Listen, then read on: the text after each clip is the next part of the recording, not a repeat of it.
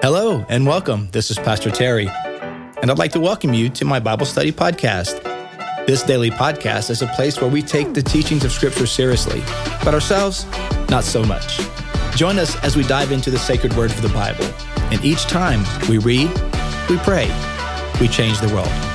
Welcome to Pastor Terry's Bible Study Podcast.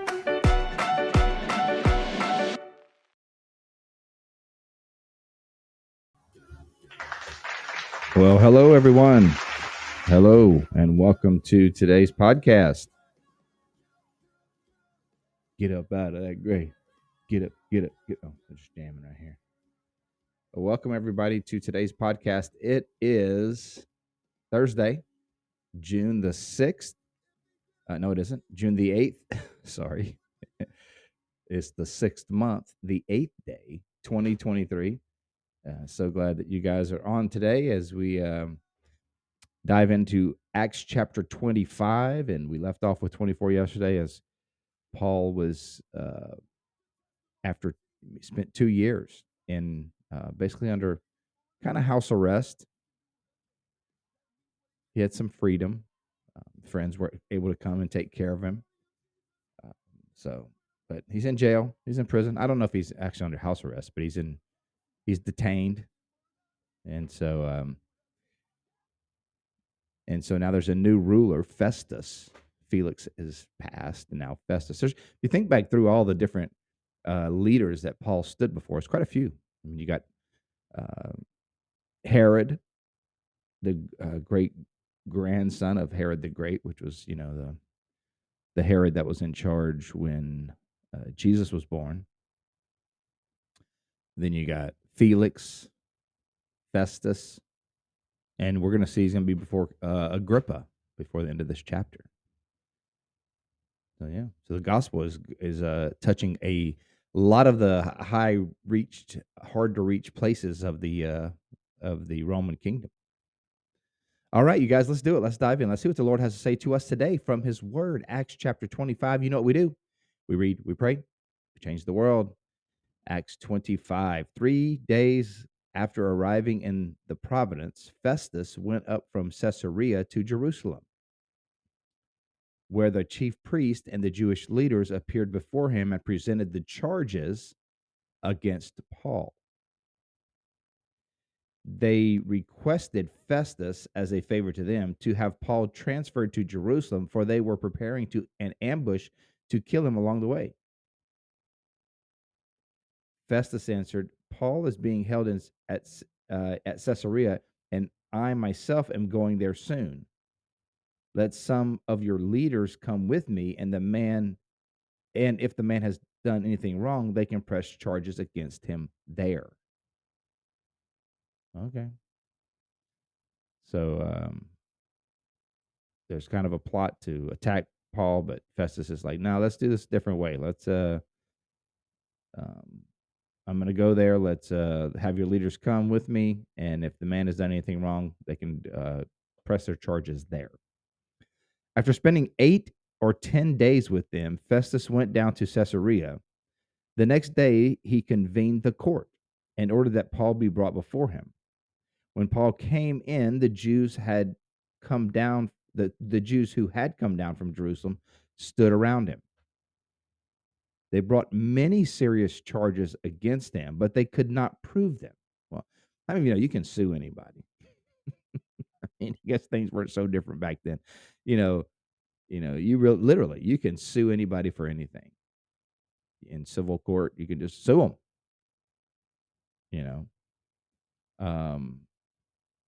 But you got to have proof.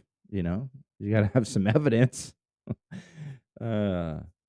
But you can, just because someone is sued doesn't mean anything, really. I mean, because literally anyone can sue anyone. So, I think often we think if someone gets sued, it's because they're guilty. Well, no. I mean, anyone who has enough money and wants to take the time and can sue anybody else for practically anything.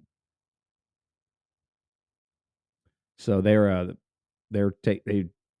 taking up their case against Paul, but they have a lot of serious accusations, but practically no proof. Then Paul made his defense, verse 8. I have done nothing wrong against the Jewish law or against the temple or against Caesar.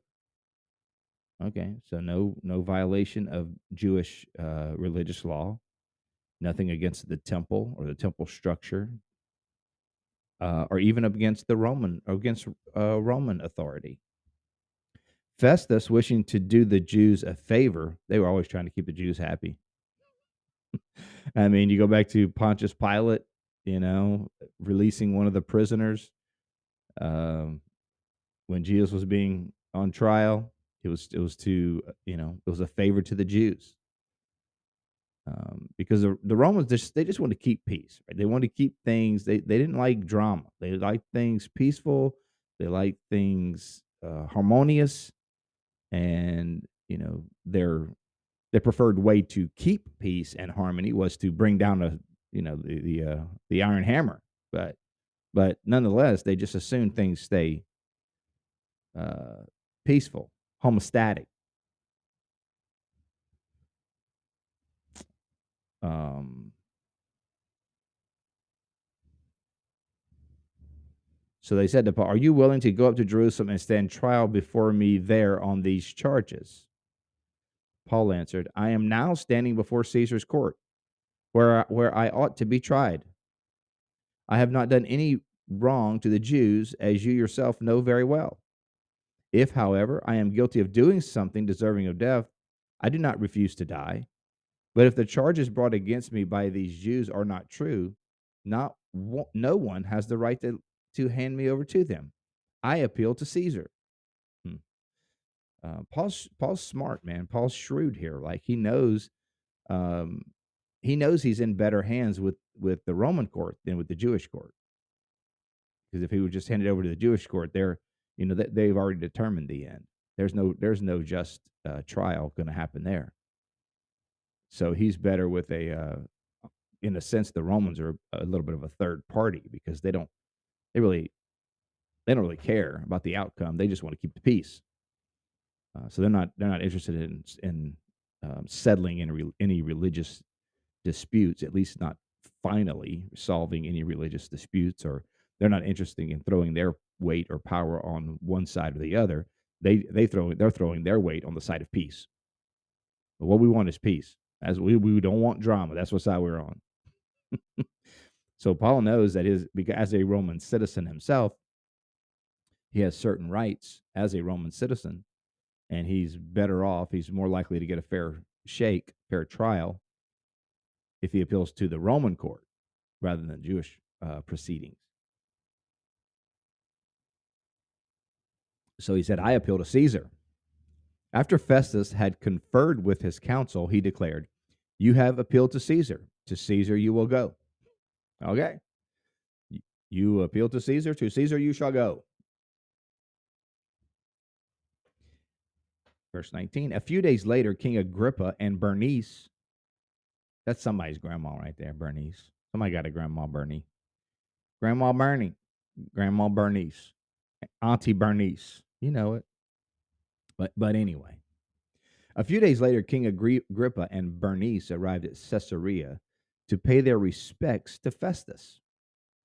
Since they were spending many days there, Festus discussed Paul's case with the king. He said, "There's a man here whom Felix left as a prisoner. When I went to Jerusalem, the chief priests and the elders of the Jews brought charges against him and asked that he be condemned. I told them that it is not in Roman custom to hand over anyone before they've faced their accusers and have had an opportunity to defend themselves against the charges. When they came here with me, I did not delay the case, but convened the court the next day and ordered the man to be brought in. When his accusers got up to speak, they did not charge him with any of the crimes I had expected. Instead, they had some points of dispute with him about their own religion and about a dead man named Jesus who Paul claimed was alive. Hmm. So it's really interesting from Luke, the historian here, is kind of giving us the perspective of Festus. And Now you wonder, like, I mean, how did Luke have? I mean, these court. How did he know all of it? Like he knew that he has this record of what was said and what he was in this conversation. Did he interview him? I don't know, but it's obviously like firsthand, perspective. Festus's firsthand perspective of what happened. And he said, I was honestly surprised that the charges they brought against Paul were not, I'm a Roman authority. I would think it would be some sort of charge that would get my attention, that he had threatened the Roman government or threatened to riot or cause rebellion. But actually, the points of contention were over their own religion. That there were points of dispute about their religion, and that Paul's walking around talking about this dead man Jesus is alive. I was at a loss how to investigate such matters. I mean, he's real, right? What am I supposed to do with that? Am I supposed to go around looking around for the Jesus that was dead but now is alive? I was at a loss at how to investigate such matters. So I asked if he would be willing to go to Jerusalem and stand trial there on these charges. But when Paul made his appeal to be held over for the emperor's decision, I ordered him held until I could send him to Caesar. So this is basically a recapping of the events to this point. When Paul appealed to Caesar, that's sort of that's an official sort of statement. I appeal to Caesar. Like I'm claiming my Fifth Amendment. Right? I plead the Fifth. I claim my right to a fair trial. I claim my rights as an American citizen. In Paul's case, I claim my rights as a Roman citizen. I appeal to Caesar. Well, once he invoked that, there was a certain process that needed to happen. Then Agrippa said to Festus, I would like to hear this man myself. He replied, tomorrow you will hear him. Wow. So, Paul is going to be heard by King Agrippa. Pretty incredible. The next day, Agrippa and Bernice, Aunt Bernie, King Agrippa and Aunt Bernie, Auntie, came with great pomp and entered the audience room with the high-ranking military officers and the prominent men of the city. You get the picture. This is quite a proceeding, right? Quite a scene. Got high-ranking military officers. You got a processional in the entourage. Likely some musicians and prominent who's who among the city. At the command of Festus, Paul was brought in. Festus said, King Agrippa and all who are present with us, you see this man. The whole Jewish community has petitioned me about him in Jerusalem and here in Caesarea, shouting that he ought not to live any longer. I found he had done nothing deserving of death, but because he made his appeal to the emperor, I decided to send him to Rome. But I have nothing definite to write to his majesty about him. Therefore, I have brought him before all of you, and especially before you, King Agrippa, so that as a result of this investigation, I may have something to write. For I think it is unreasonable to send a prisoner on to Rome without specifying the charges against him. So Paul, by appealing to Caesar, is asking for to be relocated and tried in Rome. Like, I want to go to Rome and I want you to pay for it. I mean, Paul wants to preach the gospel in Rome. So it's like, you know what? I'm going to get a free trip to Rome right here. I appeal to Caesar. And so he stands before King Agrippa. And hey, we got a little bit of time. Let's read some of this in chapter 26. Chapter 26, then Agrippa said to Paul, you have permission to speak for yourself. So Paul motioned with his hand and began his defense. King Agrippa, I consider myself fortunate to stand before you today as I make my defense against all the accusation of the Jews, and especially so because you are well acquainted with all the Jewish customs and controversies. Therefore, I beg you to listen to me patiently. The Jewish people all know the way I have lived ever since I was a child, from the beginning of my life in my own country and also in Jerusalem. They have known me for a long time and can testify, if they are willing, that I conform to the strictest sect of our religion, living as a Pharisee. And now it is because of my hope in what God has promised our ancestors that I'm on trial today.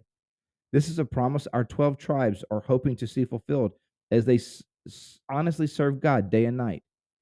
King Agrippa, it is because of the hope that these Jews, is because of this hope that the Jews are accusing me. Why should any of you consider it incredible that God raises the dead? Why should you consider it incredible that God keeps his promises, that God does what he said he's going to do? Man, some of you may need to hear that today. God keeps his promises. God's promises to you are faithful and true. God's promises to you are yes and amen in Jesus. You can count on it.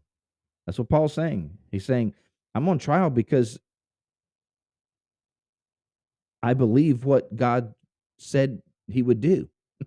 I believe he did what he said he would do. I too was convinced that I ought to do all that was possible to oppose the name of Jesus of Nazareth. Remember, before he was a Christian, he opposed the church. And that is just what I did in Jerusalem. On the authority of the chief priest, I put many of the Lord's people in prison. And when they were put to death, I cast my vote against them. Many a time, I went from one synagogue to another to have them punished. And I tried to force them to blaspheme. I was so obsessed with persecuting them that I even hunted them down in foreign cities. Wow, it's really a window into Paul's heart before he met Jesus on the road to Damascus. And interesting how he frames that now. When before he was a Christian and he was forcing them to denounce Jesus.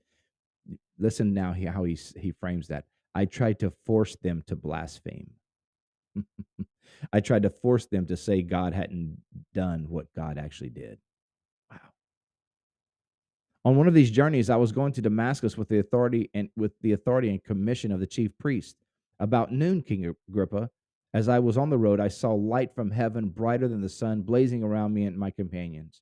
We all fell to the ground, and I heard a voice saying to me in Aramaic, Saul, Saul, why do you persecute me?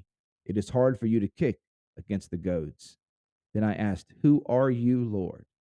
I am Jesus, whom you are persecuting. Now get up and stand on your feet. I have appeared to you to appoint you as a servant and as a witness of what you have seen and all and will see of me. I will rescue from your own people and from the Gentiles. I'm sending you to them to open their eyes and turn them from their darkness to light and from the power of Satan to God, so they may receive forgiveness of sins and place among those who are sanctified by faith in me.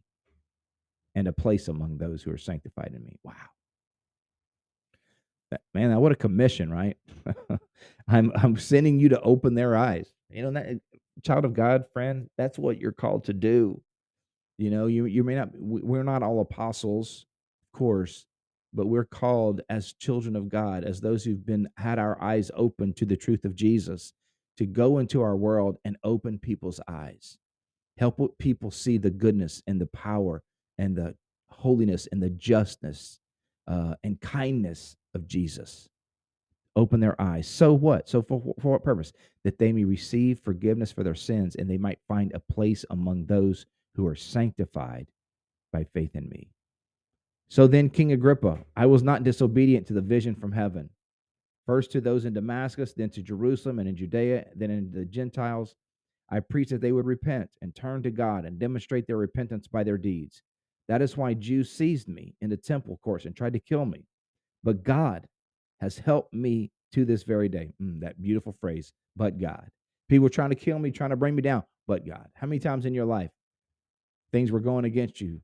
You thought things were at the end. Financially, you thought you wouldn't make it. Your marriage looked like it was going to make it. You thought emotionally in your job you weren't going to make it, but God. God turned it around. But God helped me.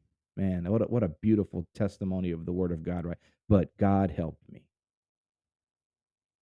I was at wit's end, but God helped me. Thanks be to God.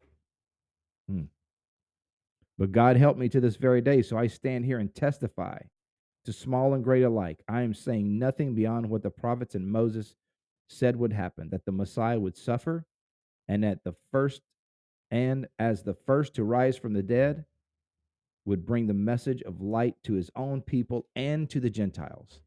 At this point, Festus interrupted Paul's defense. You are out of order. You're out of your mind, Paul, he shouted. Your great learning is driving you insane. Verse 25. I am not insane, most excellent Festus, Paul replied. What I am saying is true and reasonable. The king is familiar with these things, and I can speak freely to him. So I'm not talking to you, Festus. You don't get it. But King Agrippa, you know I'm telling you the truth. And I'm convinced that none of this has escaped his notice because it was not done in a corner. King Agrippa, do you believe the prophets? I know you do. I love this. Paul, this is a great example of sharing the gospel. Paul starts with Scripture in this case, someone who understands Scripture, King Agrippa. Shows how Jesus' coming is a fulfillment of Scripture. He shares his own personal story about how he encountered this. It's not just a historical story about Jesus, but then he shares his own personal story about how this historical Jesus, this historical reality of Jesus of Nazareth coming to fulfill the law and the prophets, has intersected his own personal life and changed him, i.e., the road to Damascus. And then he engages King Agrippa into the story as well. What about you, King Agrippa? Do you believe the prophets? So here's his story, that is Jesus' story, the gospel. Here's my story, how the gospel has changed my life. Now I want to hear your story. Do you believe the prophets?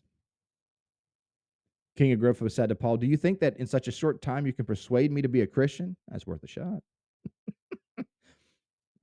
Verse 29, Paul replied, short time or long, I pray to God that not only you, but all who are listening to me today may become what I am, except for these chains. Wow. That's bold, man. Paul's like, short time or long time, I just pray that every one of you gets saved. Every person at the sound of my voice would become as I am, that is, a servant of the Lord Jesus, minus the chains. That's beautiful. The king rose, and with him the governor and Bernice, Aunt Bernie, and those sitting with them. And after they left the room, they began saying to one another, this man is not doing anything that deserves death or imprisonment. Agrippa said to Festus, this man could have been set free if he had not appealed to Caesar. There's just not enough. There's not enough to, he's not doing anything wrong. He's just sharing what God has done. And wow, it's awesome. Well, thanks so much for being on. Hey, we did 2 chapters today, 2 chapters. So we wouldn't have felt right leaving it just without having Paul testify before King Agrippa. So, man. Well, I pray this was an encouragement to you. I hope you have a great weekend this weekend. We'll be back at it on Monday. Thank you for spending time in the Word of God. Hey, let's pray. Lord, thank you so much for your holy word. Thank you for this inspiring story from the Apostle Paul, how he boldly proclaimed the good news, and the example of how he did that, of telling the story, your story, of how you kept your promises throughout history, and how Jesus was the fulfillment of all of your word, and how Jesus changed his life and then invited someone else into the story. God, I pray that we would learn from that we would have opportunities to share the gospel, to share our story, and to invite others in, so that, as Paul said, not a single person that we encounter would go away not knowing and responding to the Lord Jesus, that people might receive forgiveness of sin and a place at the table by faith in him. Praise God. Thank you for that place at the table, Lord. Thank you for that place at the table with my friends, each one that's a part of this family. Lord, may you bless each one, encourage, may you strengthen and provide each one whatever they need today by the magnitude of your precious grace. In Jesus' name, amen. Amen. God bless you today, guys. Hope you have a fantastic day. What a wonderful passage from Acts 24 and 25 and 26. Beautiful stuff, man. Worth reading again and studying. Such a powerful truth in there. I hope it encourages your heart today. Love you guys. I really mean that. Thank you for liking, subscribing, commenting, all of those things. I really do appreciate that. And I hope you know that I really appreciate the time that it's taken to do those things. You guys have a fantastic day. We'll see you next time. Bye.